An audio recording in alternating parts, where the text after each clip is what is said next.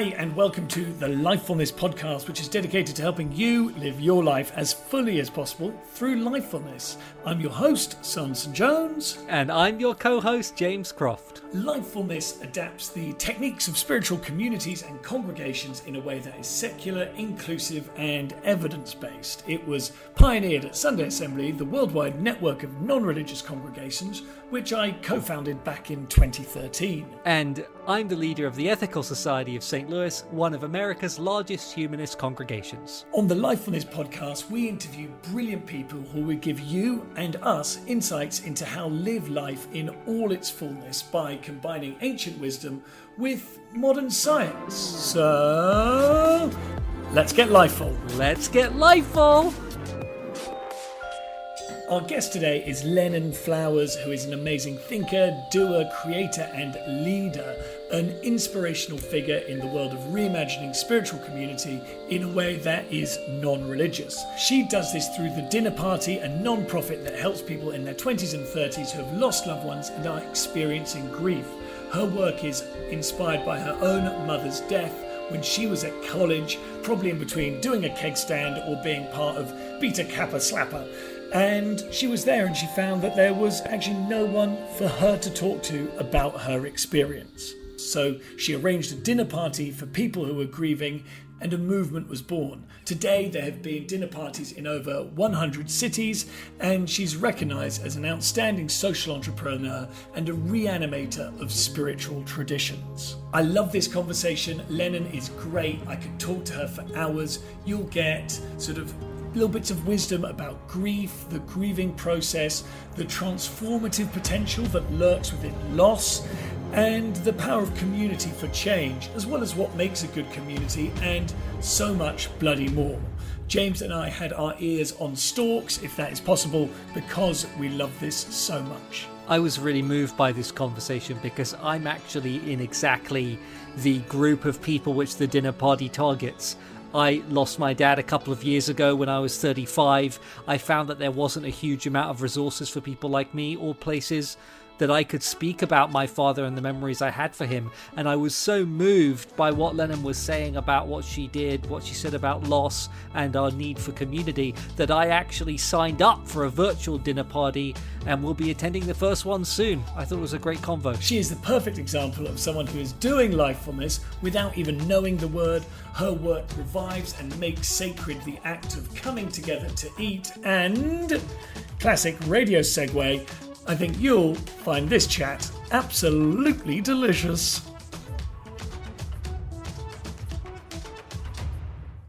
So Lennon, welcome to the Lifefulness podcast.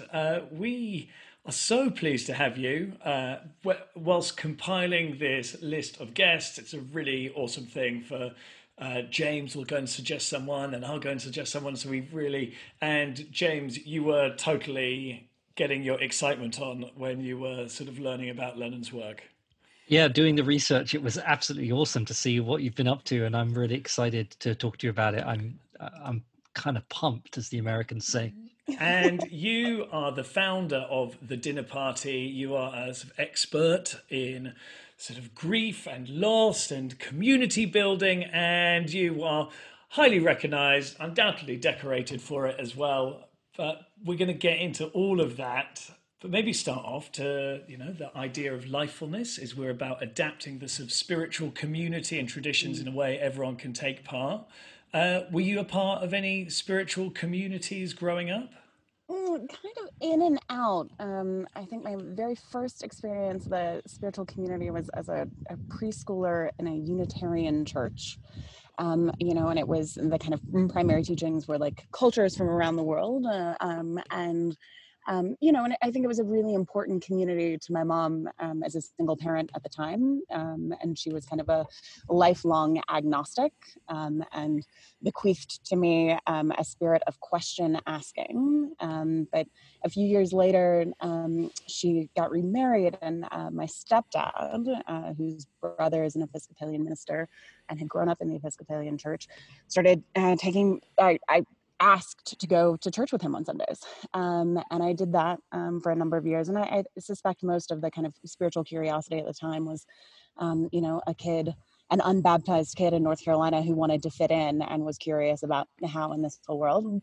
And, found within that space both a lot of things that were less than appealing, but it became one of the early avenues where I found that adults listened to kids. So I got involved in some kind of like youth organizing at the time in a church that was, otherwise predominantly interested in pearl wearing and not at all, like the speed or culture that I had come from. But yeah, and I think lifelong question asking has continued to be part of my spiritual path, as it were.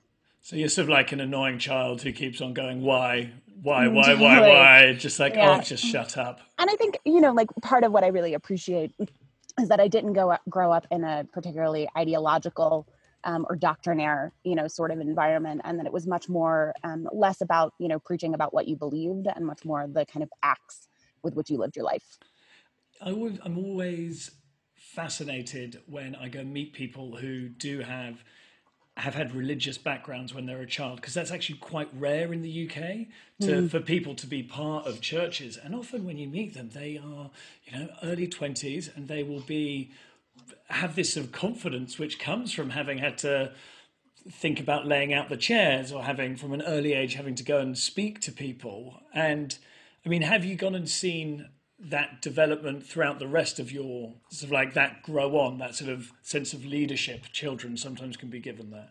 Yeah, I mean, it's such an interesting question. And, I don't know that I've thought about it a lot because that period in my life was relatively abbreviated, but like I wrote my first public piece of writing was for like the epistle, and I remember like being so nervous about this like publication at the age of 14, and the first kind of public speaking was, I don't know, just a reading, in that kind of space. And so I think that there was, and then certainly within kind of, the youth council, I didn't particularly gel with a lot of the other, kids there. But I really appreciated adult conversations and adults who, didn't treat kids like kids, and were like interested in voice and involvement. And that was, I think in a lot of ways a very important formative experience. And then now when you look at it, like you don't have, it sounds like you don't have a God. I don't want to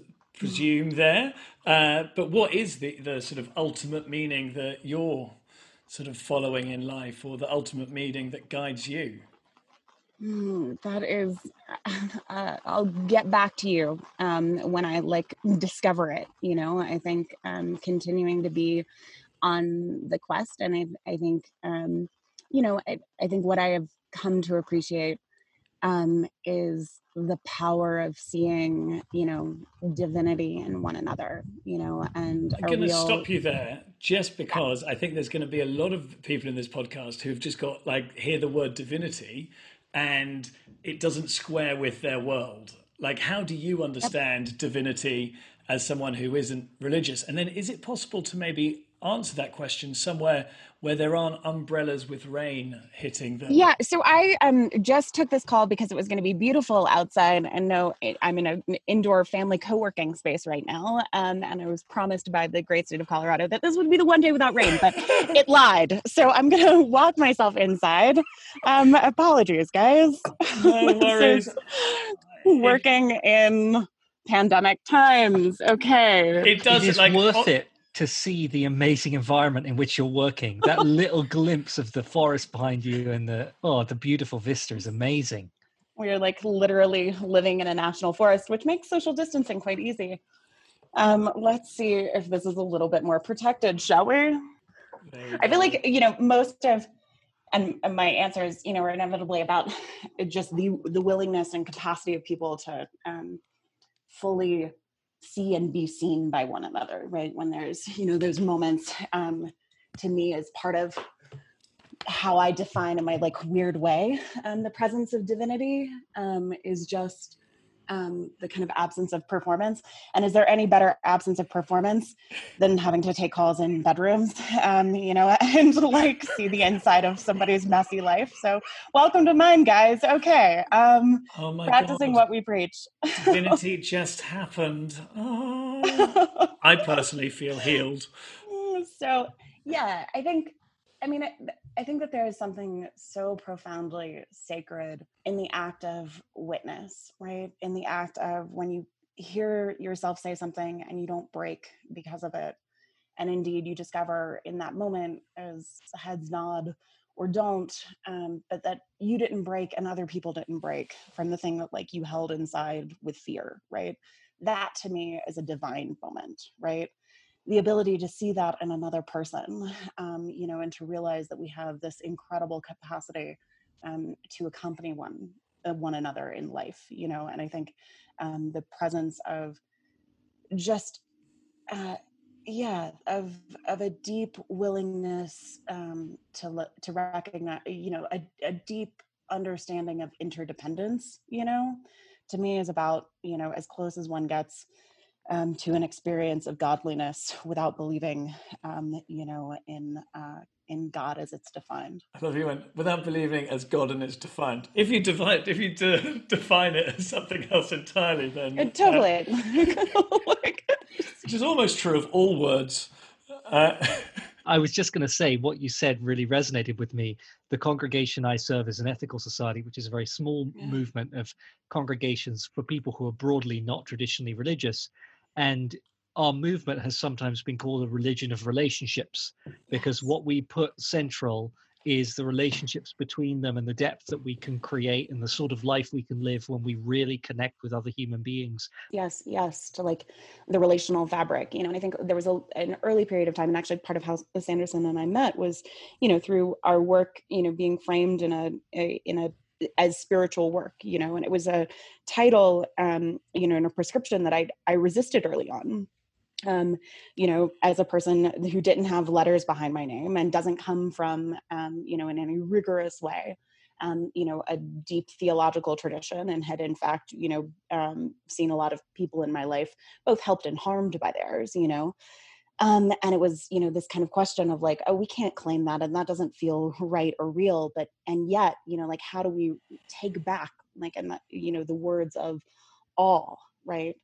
And the presence of spirit, without having to, attach all of the bunk that, historically has come with it, so yes, to relational congregations who are bound by love for one another, can't that and shouldn't that be enough? I think that because in all of these conversations, when, for instance, my experience with the sort of going to this thing at Harvard Divinity School, where we got invited because we were creating community for millennials in new ways. And I found myself really pushing back when Sunday Assembly got put in the religious sort of box of these new initiatives. I was like, no, we're resistance to that. No, I'm not resistant to it either. I'm just sort of like, no, that's an interesting place. We learn from it. But I think there's probably a lot of people who are listening to this, have got that feeling of wanting something more, and actually being able to put on a word on it, and to hear someone say, oh, it feels like divinity, but I'm totally not religious in the conventional way. Suddenly it does go and open up all of these traditions to you with these different techniques, these different rhythms, these different places that you can learn from it. And so I think that it's really powerful to be introduced to these ideas. And then part of what lifefulness is about is also saying, okay, well, how can we go and really then go and adapt this in a way that everyone can, as many people as possible can do it. The question that I would then lead to you is, once you have had it reframed as a sort of type of divinity, as a sort of spiritual work for you who's not religious, how did that change what you were doing? How did that lens help you? I mean, I think it gave a naming and a depth, and an affirmation and validation. When I think about, those early experiences of church, what was meaningful in it? My mom died of lung cancer my senior year of college, and she had been sick for 4 years. And in those 4 years, every single Wednesday, a group of women from the church. And again, my mom was a lifelong agnostic who was profoundly private about her religious beliefs. So there wasn't any like proselytizing or attempt to like save a soul at the end of life. It was just a conviction and a commitment to one another. So every Wednesday, apart from, those in which she was in the hospital, this group of women came for 4 years. And I saw that like level of conviction and commitment to one another, right? And again, to presence.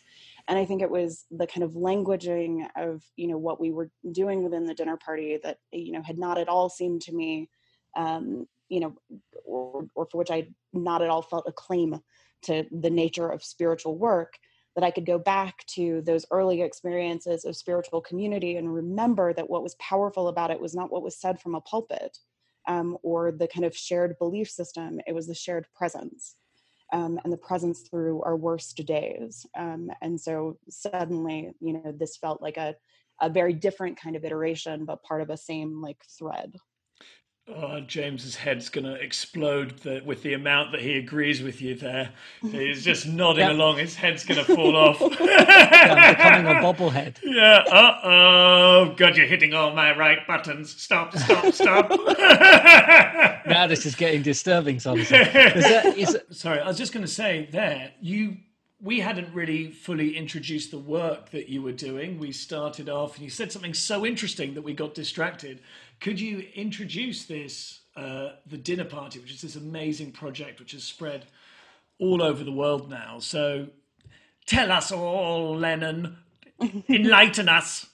Yeah, I mean, so our work within the Dinner Party is about how do we build a community out of loss, right? And use the thing that is, most often a conversation stopper as a conversation starter, and kind of recognizing that the things that we are apt and told, to hide, right, and keep under a rug lest we, make other people uncomfortable, is actually some of our best generative tissue for building real relationships, and escaping kind of all of the confines and limitations of just like superficiality and, like the moments in which we're trying to like see one another and only skimming a surface, right? Like when you actually have nothing left to lose and you expose those, parts of, the unfixable realities that you carry, and realize that actually you are freed by naming them out loud.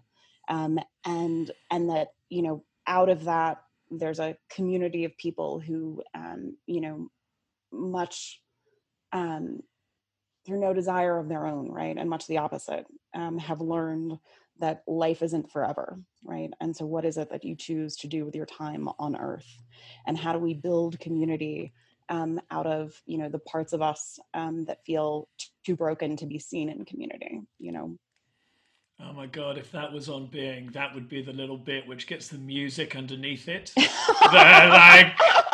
If people don't know On Being, it's this podcast that deals with these things. It's very good. And I've always wanted to be like, oh my God, when do you get the On Being music underneath what you say? But it's amazing. And could you just explain a bit more about how the Dinner Party operates, or, and its story from this moment with your mum being looked after, and then after she died, like how did it turn into this movement?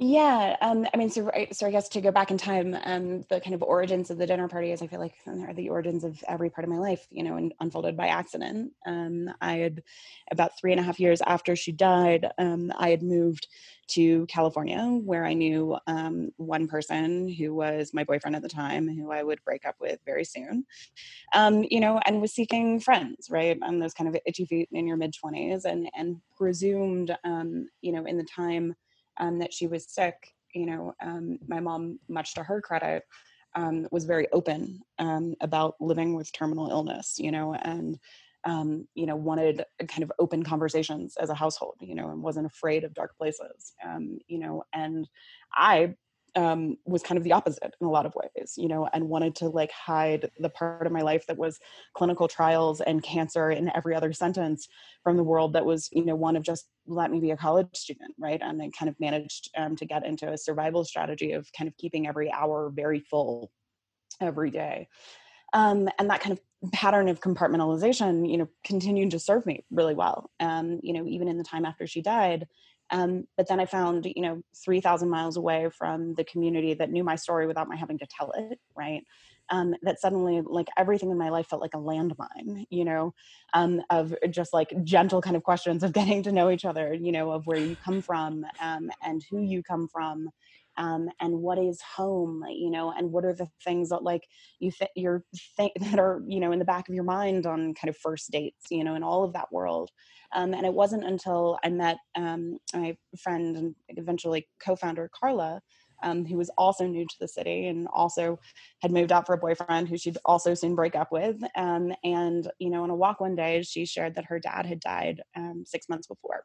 And it wasn't that it was the first time that either of us had mentioned it to anybody, but typically my way of mentioning it was when there was no dodge, in conversation. And so like, yes, my mom died on X day, with an ever growing number of years attached to it. And then the conversation was, like, and let's move this on, right, into more comfortable territory for you, which will mean more comfortable territory for me. And it was, that those early conversations with Carla that were so enlivening, and to realize that, like, who my mother was as a living person and how her life continued to shape who I was as a living person, how it shaped all of the kind of relationships in this cast of characters, in what was a complicated family before she got sick, and let alone the kind of ways in which her death and absence continued to play out, that there was still so much there, despite the fact that I wasn't like actively grieving, in any kind of acute sense, at least. So we started to get together for dinner with a handful of other people at the time who had all lost parents, anywhere from months before to years and years before, and for whom, you recognized that experience, grief isn't a moment, right? It is, something that you continue to carry, that, forever kind of demarcates life before and life after. And that there was a richness to both exploring kind of all of that territory, and to developing even a vocabulary with which, like, how do you talk about your own life when you've been incredibly accustomed at not, right? And it never kind of going there. And then lo and behold, that actually builds, an incredibly rich friend community, right? And the thing that I was actually like craving, as a new Angelino, of just friends, right? And friends, with whom there was nothing that was off the table. That's amazing. And I'm sure within this community which you then started, you must have seen how it's got the capacity to change people through being able to talk about grief and being able to sort of process it. I wonder if you could share there must be certain stories which sort of stand out to you from the people who've come through the dinner party. Yeah, I mean, I think like so first and foremost, some of my richest friendships have emerged from around those tables, and our interest, is not only kind of in the power of what happens the first time you sit down, right, and you again say something that you've never said before or were afraid of, and you see a head nod, and that kind of like feeling of relief and affirmation, can be incredibly powerful, right? And the experience of like, oh, like curiosity and wonder at like, oh, despite the fact that there are these parallels in our experiences, they're completely different experiences. And isn't that fascinating and part of the human condition?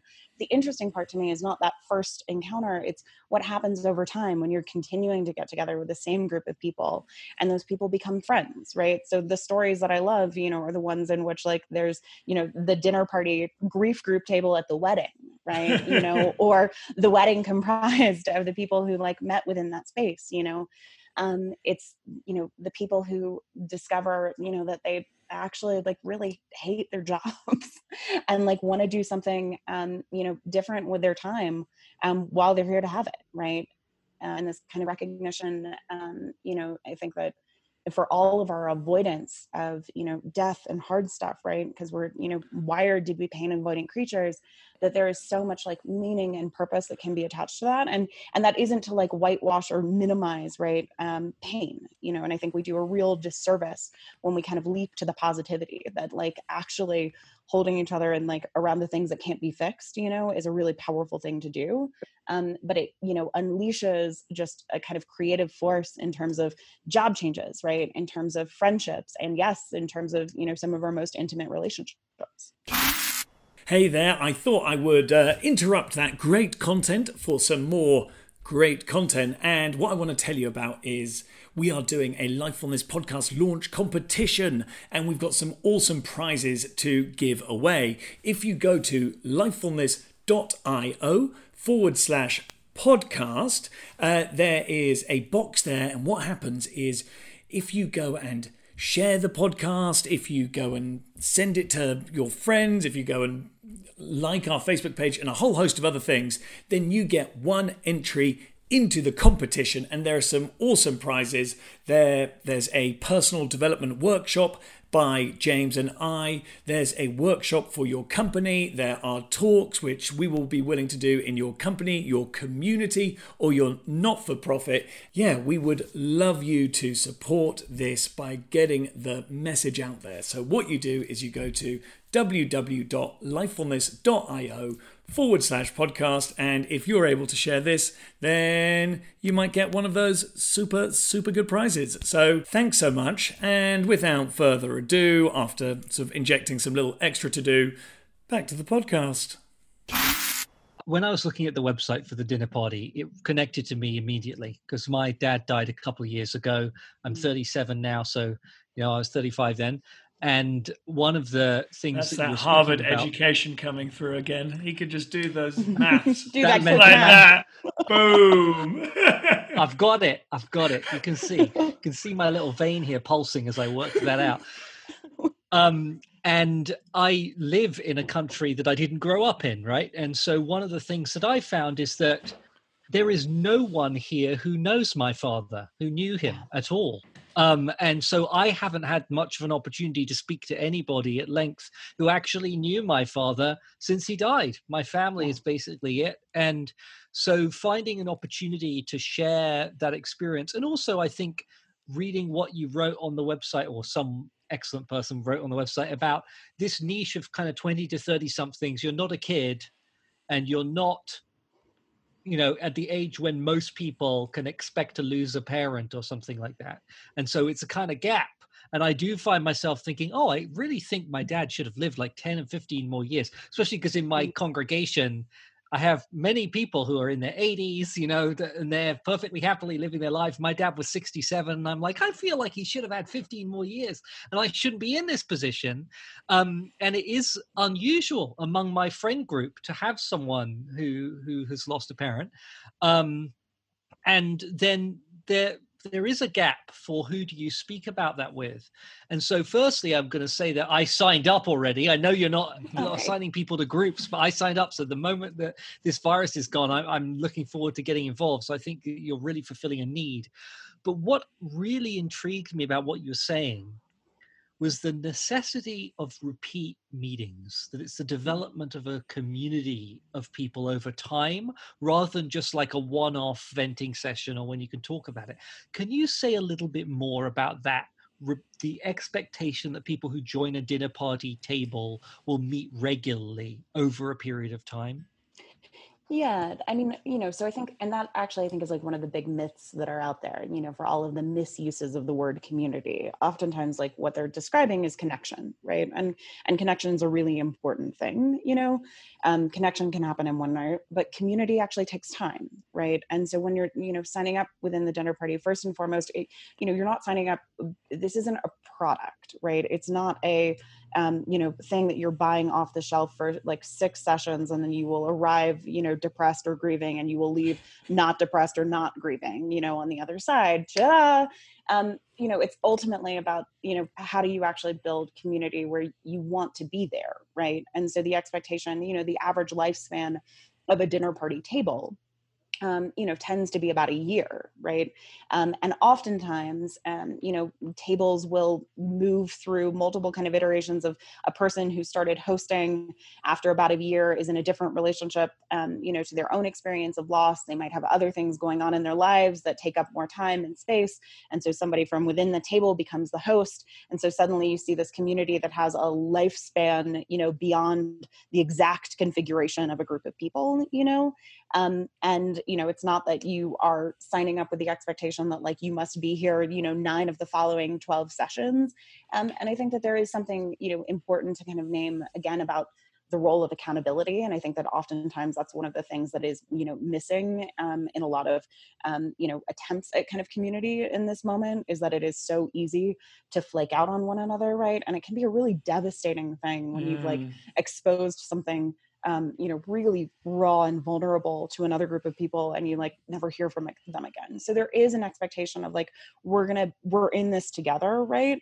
But if it doesn't work for you, that's okay. We tend to group people, match folks initially, in groups of 12 or 15 with the expectation that, that will probably winnow down to 6 or 7 people, who get together every month or every 2 months or every 2 weeks if you're in COVID times, because time seems to be very weirdly stretched in this moment. But the kind of fundamental goal is that for people who are seeking, groups of friends, right, this is a space where you can find your people, right, and stay in relationship with that group of people over time and continue to celebrate, not just stay, stuck, right, solely in the experience in, talking about like past tense, right, but like actually how is this showing up for you now? How do we know about each other's milestones and other things that are going on in a life, right? And that's part of why we tend to group, early 20 somethings to other early 20 somethings and late 30 somethings to other late 30 somethings, because loss is but one thing that we share and have in common in this space. And so, how do you create community that's also capable of celebrating, each other's like, new moments and jobs and all of the kind of choice points that you've been sitting with. I think that what you say about accountability is key and something that we have to think about within the Lifefulness Project, because it's been my experience that many communities that are not religious but that are trying to take some of the functions of religious communities and kind of secularize them are very uncomfortable with the accountability piece.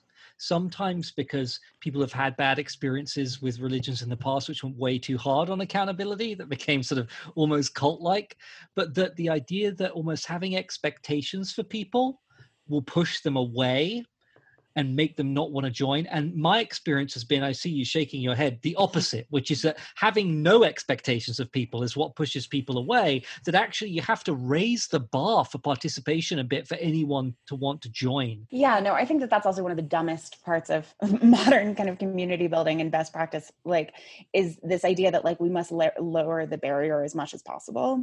And to be clear, we do, it was really important to us to figure out accessibility, right?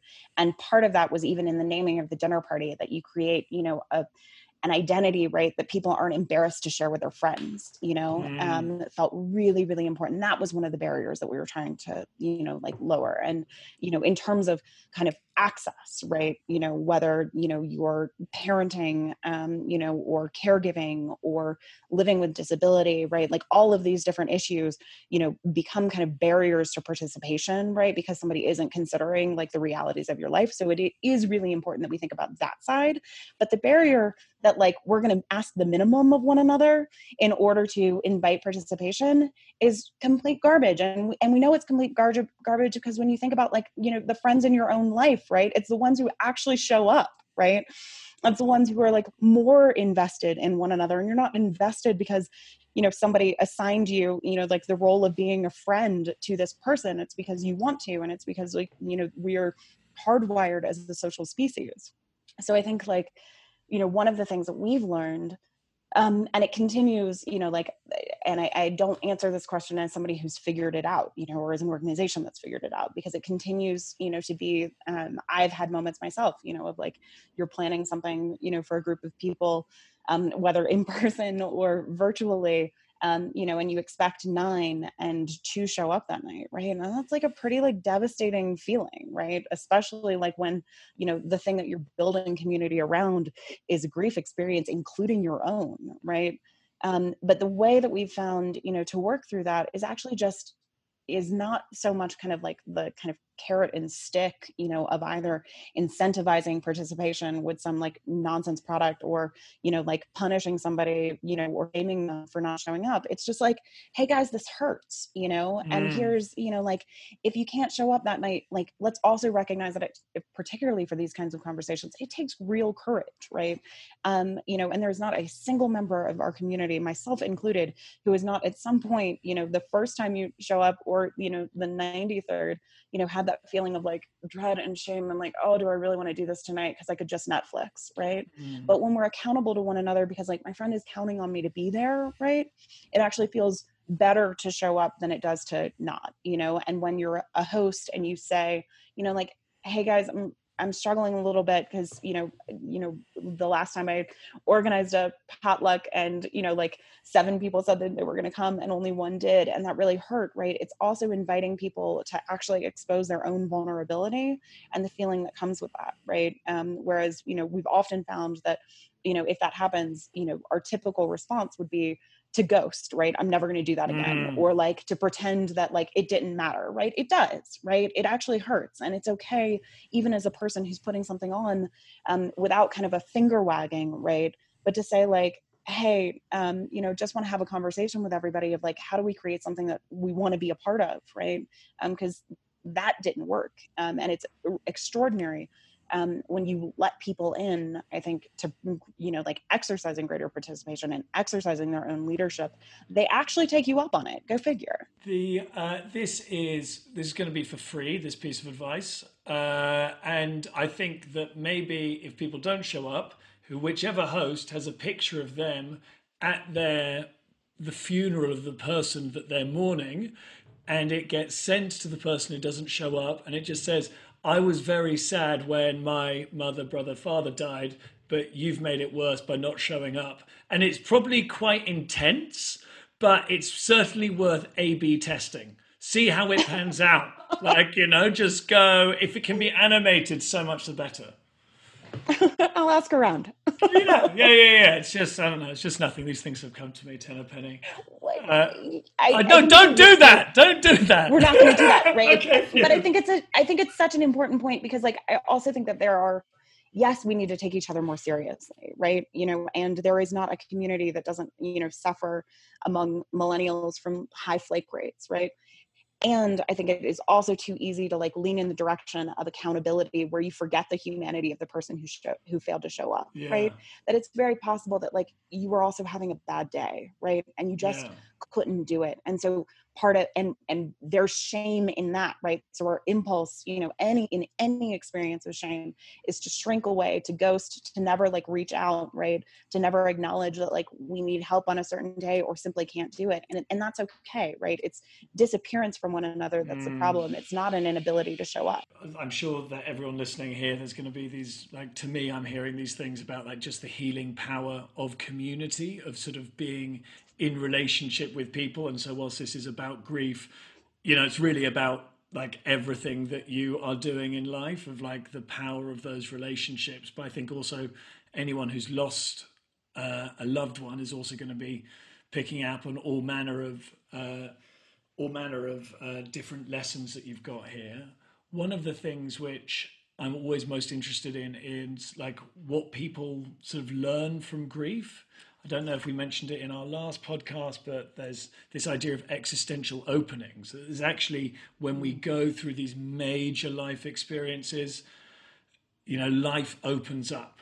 We suddenly go and are able, there's this one example I heard of like someone describing when you put a bit of water in whiskey, the scent opens up the same way that rain, when it falls in a forest, you know, it just gives itself to you more. And I do think there is an element of grief which does that. Have you, like, what sort of things have you seen around that? Yeah, you know, I think like the kind of it's almost becoming cliche, but the notion of like a broken heart or broken open, right?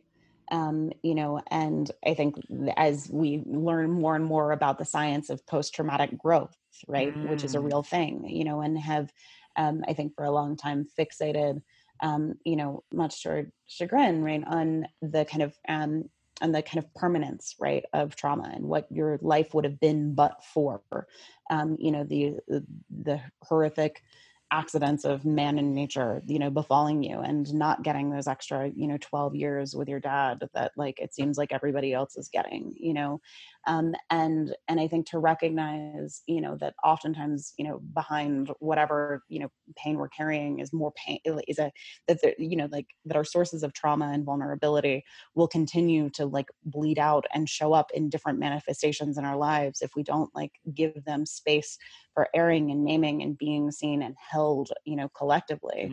But I also think that there's this other side of things that is, the reality of humans as a resilient species, and the capacity, to take off, to hold and handle, infinitely more than you ever could have imagined, right, in those experiences. And that like when the worst happens to you, or the worst that you could have imagined, you are broken, right? But and you hold broken bits in you, but you are not broken, like with any sense of permanence by that, right?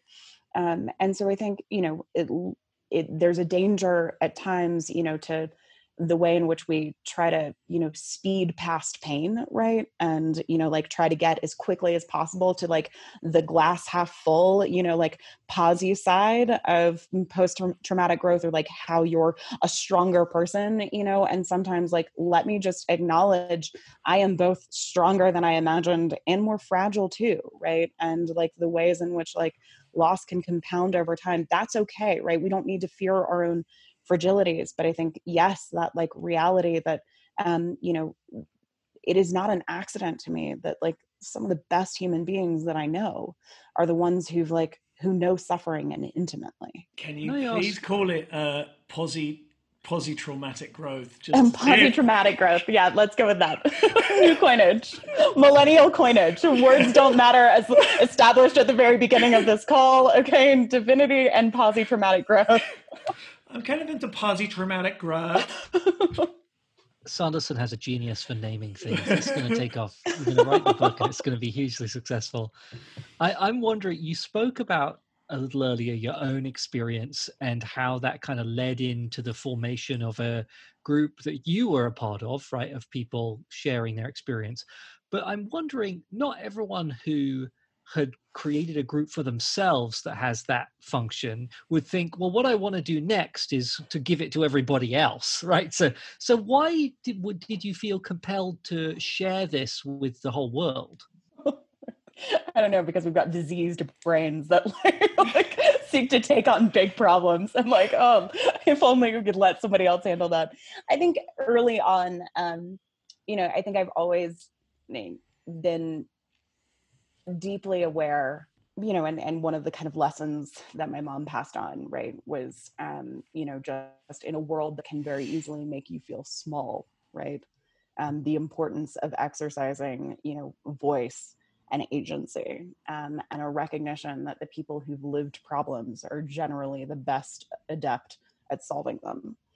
So I think part of that was kind of like built into my hardwiring and DNA. And then to realize that what we were doing around this original table wasn't rocket science, right? Now, thank goddess, Thank you for correcting that. Was going to jump in there. Still the hallmarks of old vocabularies, but but I think I had no idea how hard it would be, right? I had no idea, like that all of the kind of like misfires and reality that like, oh, building community, it requires more than a guidebook, and like all of these things that like, the myths of the ways in which community builds itself. Starting small nonprofits from scratch is really difficult, for like 10,000 different reasons. And so I'm really grateful for the fact that all of that was, unknown to us. What we knew in the very beginning was that what we were actually doing around those tables was, was an ancient human ritual, right? Totally separate from both religious spaces, And certainly from kind of like the clinical models, that have so oftentimes kind of replaced communities of care when we outsource that care to professionals and clinicians, right? That what we were doing was a simple act of, being with one another and building friendship out of it. And so it was like, and yet it was, for all of us, our first experience of that kind of real intimacy and honesty with a group of peers. And so then it was, well, if this isn't rocket science, then, how might this grow? And even before there was an organization or the intent to start an organization, there were, it was like I was going back and forth between Coast for a job, and it was some colleagues in that organization in DC, who heard about what we were doing in LA, because I wasn't embarrassed to talk about it, for the first time, and discovered like, oh, actually there were other people who I know who'd also lost parents, just none of us knew it because we were all really good at never talking about it, right? And so suddenly, they were like, oh, can we start doing that here? And then you realize like, yes, and I don't have to be in the room for it, because again, that like part of what we're looking for in the role of a host, is not a capitalized, like professionalized role, right? It's people who enjoy the act of gathering, right? People who have a capacity and a desire, right, to make people feel comfortable. People who are not grief experts, or trying to like, I'm so good at grief, let me teach you everything. But instead, can like actually like be honest about the things that are like really fucked in their own lives, and the questions that they're sitting with, and that honesty, affords a self-permission, right, for other people to do the same. I know there's a lot of children who watch this, and Lennon did just swear. So apologies to everyone who is listening live to that. We will bleep it out in the recording. Uh, Obviously, I don't think anyone's Sorry, watching guys. it. No one is, just being an idiot. So when you were talking about this thing, which for you was this sort of type of divinity, this like deep connection, this real sense of authentic relating to people at like a fundamental level. When you go and think about the dinner party, to what extent, when you think about that organization, do you feel that it's also a connection to your mother, or do you, or is it a shrine to her in any way? Oh my God, my mom would be so pissed if I like dedicated the whole of my life to building a shrine for her. So no. And and I think that actually is also part of the answer, James, to your question of like why go from one group to multiple, because at that point I wasn't even grieving, right, when the first dinner party began, right? Not in the ways that we typically associate with grief. The grief is more, I would say, lifelong than it is momentary, right, with a hard end date. But in those early gatherings with that community, there was a lot that I needed to continue to work through in my relationship with my mother, right, and my relationship with the living, and like sources of anger, and I didn't realize until I was doing it that like, oh, in fact, your relationship to the dead can evolve, despite the fact that it is, like seemingly more one directional, right, and nobody can speak back. But by the time the dinner party as an organization, was like ready to be born, it wasn't about my mom any longer, but I found, again, through, circumstances that I wouldn't have wished on myself or other people, and certainly that she wouldn't have wished, right? But that, my life suddenly had more meaning and purpose in it, than anything that I had known to date, and that felt really good. And I wanted more of it, and so, and felt, incredibly lucky to kind of grow this, organization and community with a group of friends, right?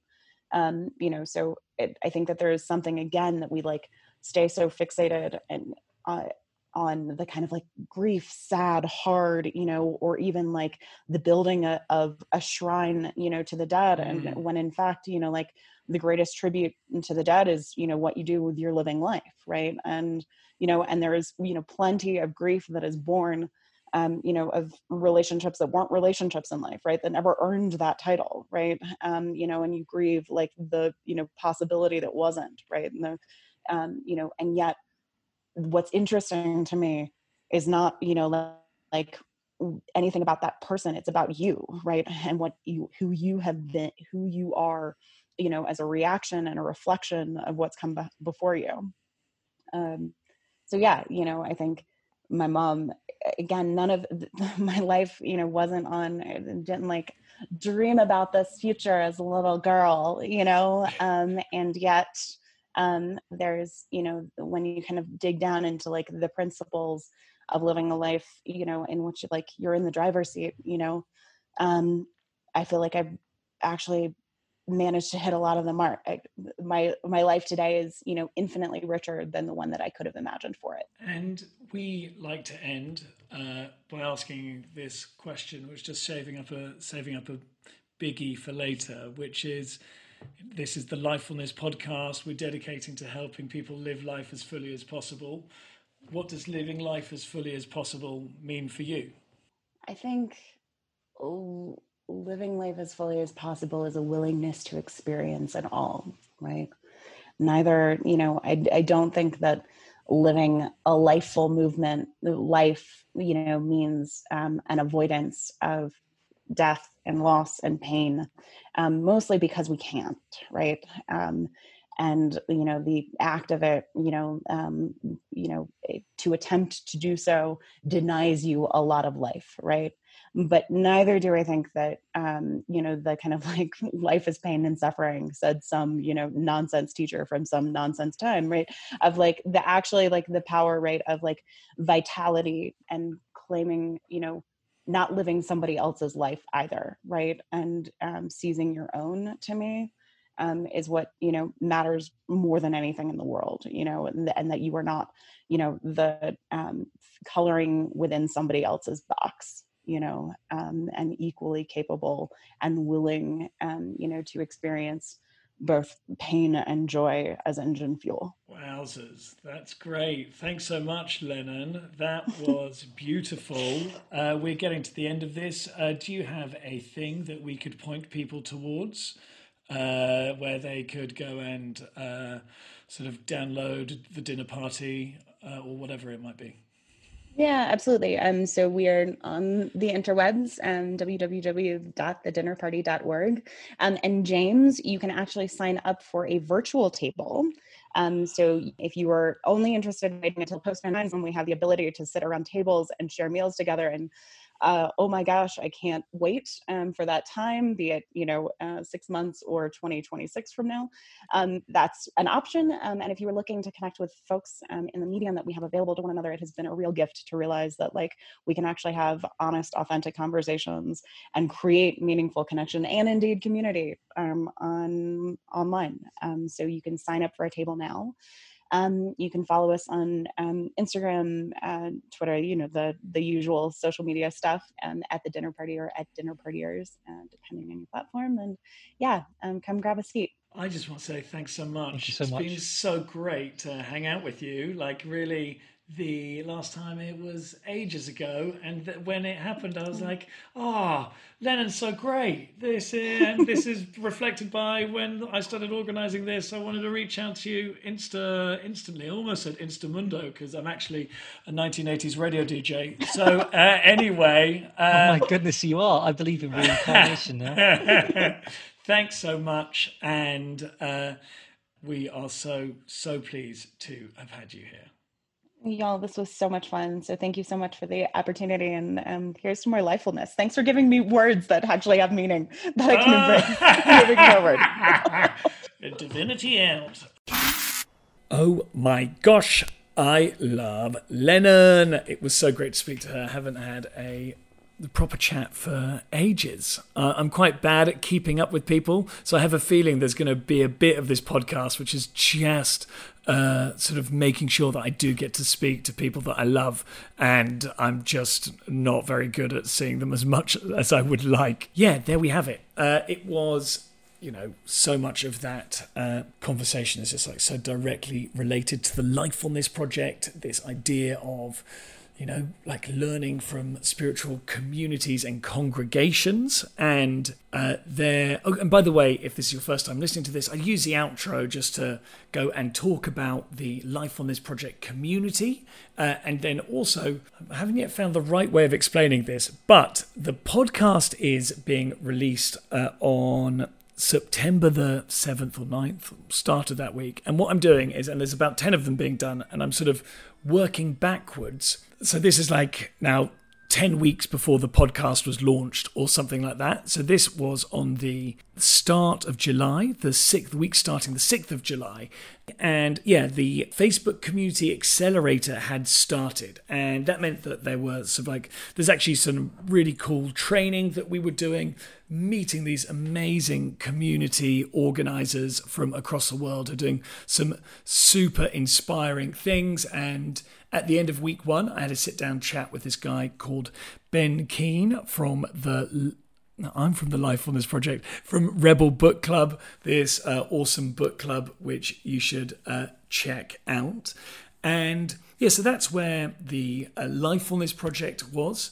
And it's actually from Ben, and looking at some of the work that he did, it sort of really made me think of like a great way of doing community, of like going from the podcast to something more meaningful and more connected. If you think the podcast is really meaningful, I don't think I'm denigrating it. Something more connected, something a bit more higher commitment, something which is really based around relationships, some real community. Yeah, it was this idea of doing small groups. So that's the thing which we're now doing at the Lifefulness Project. Go to lifefulness.io/membership, and yeah, you'll get, you can then go and apply to be part of the small groups. We're starting off small first, and we've got this application form because if it was all white men, if it was all men, if it was all women, if it was all anyone, it wouldn't be right. We're going to try to make it diverse from the start. That's why there's an application form. Yeah, I guess with regards to the Lennon interview,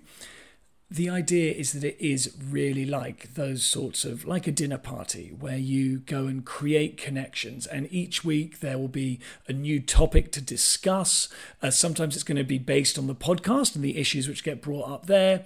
Sometimes it will be sort of other guided processes, but it's that idea of committing to people and really asking more of each other, that this becomes something which is in your diary and in your life.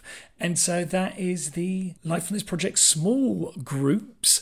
So I think I've said all the things that I need to say about the journey, where we were at, with the Lifefulness Project, what's happening with the community, and just a bit about the Lennon Flowers interview. So the last thing to say is, please do like, share, subscribe, find the Lifefulness Project on every single platform that you can. That really helps at the start. Leave a review. We'd love that.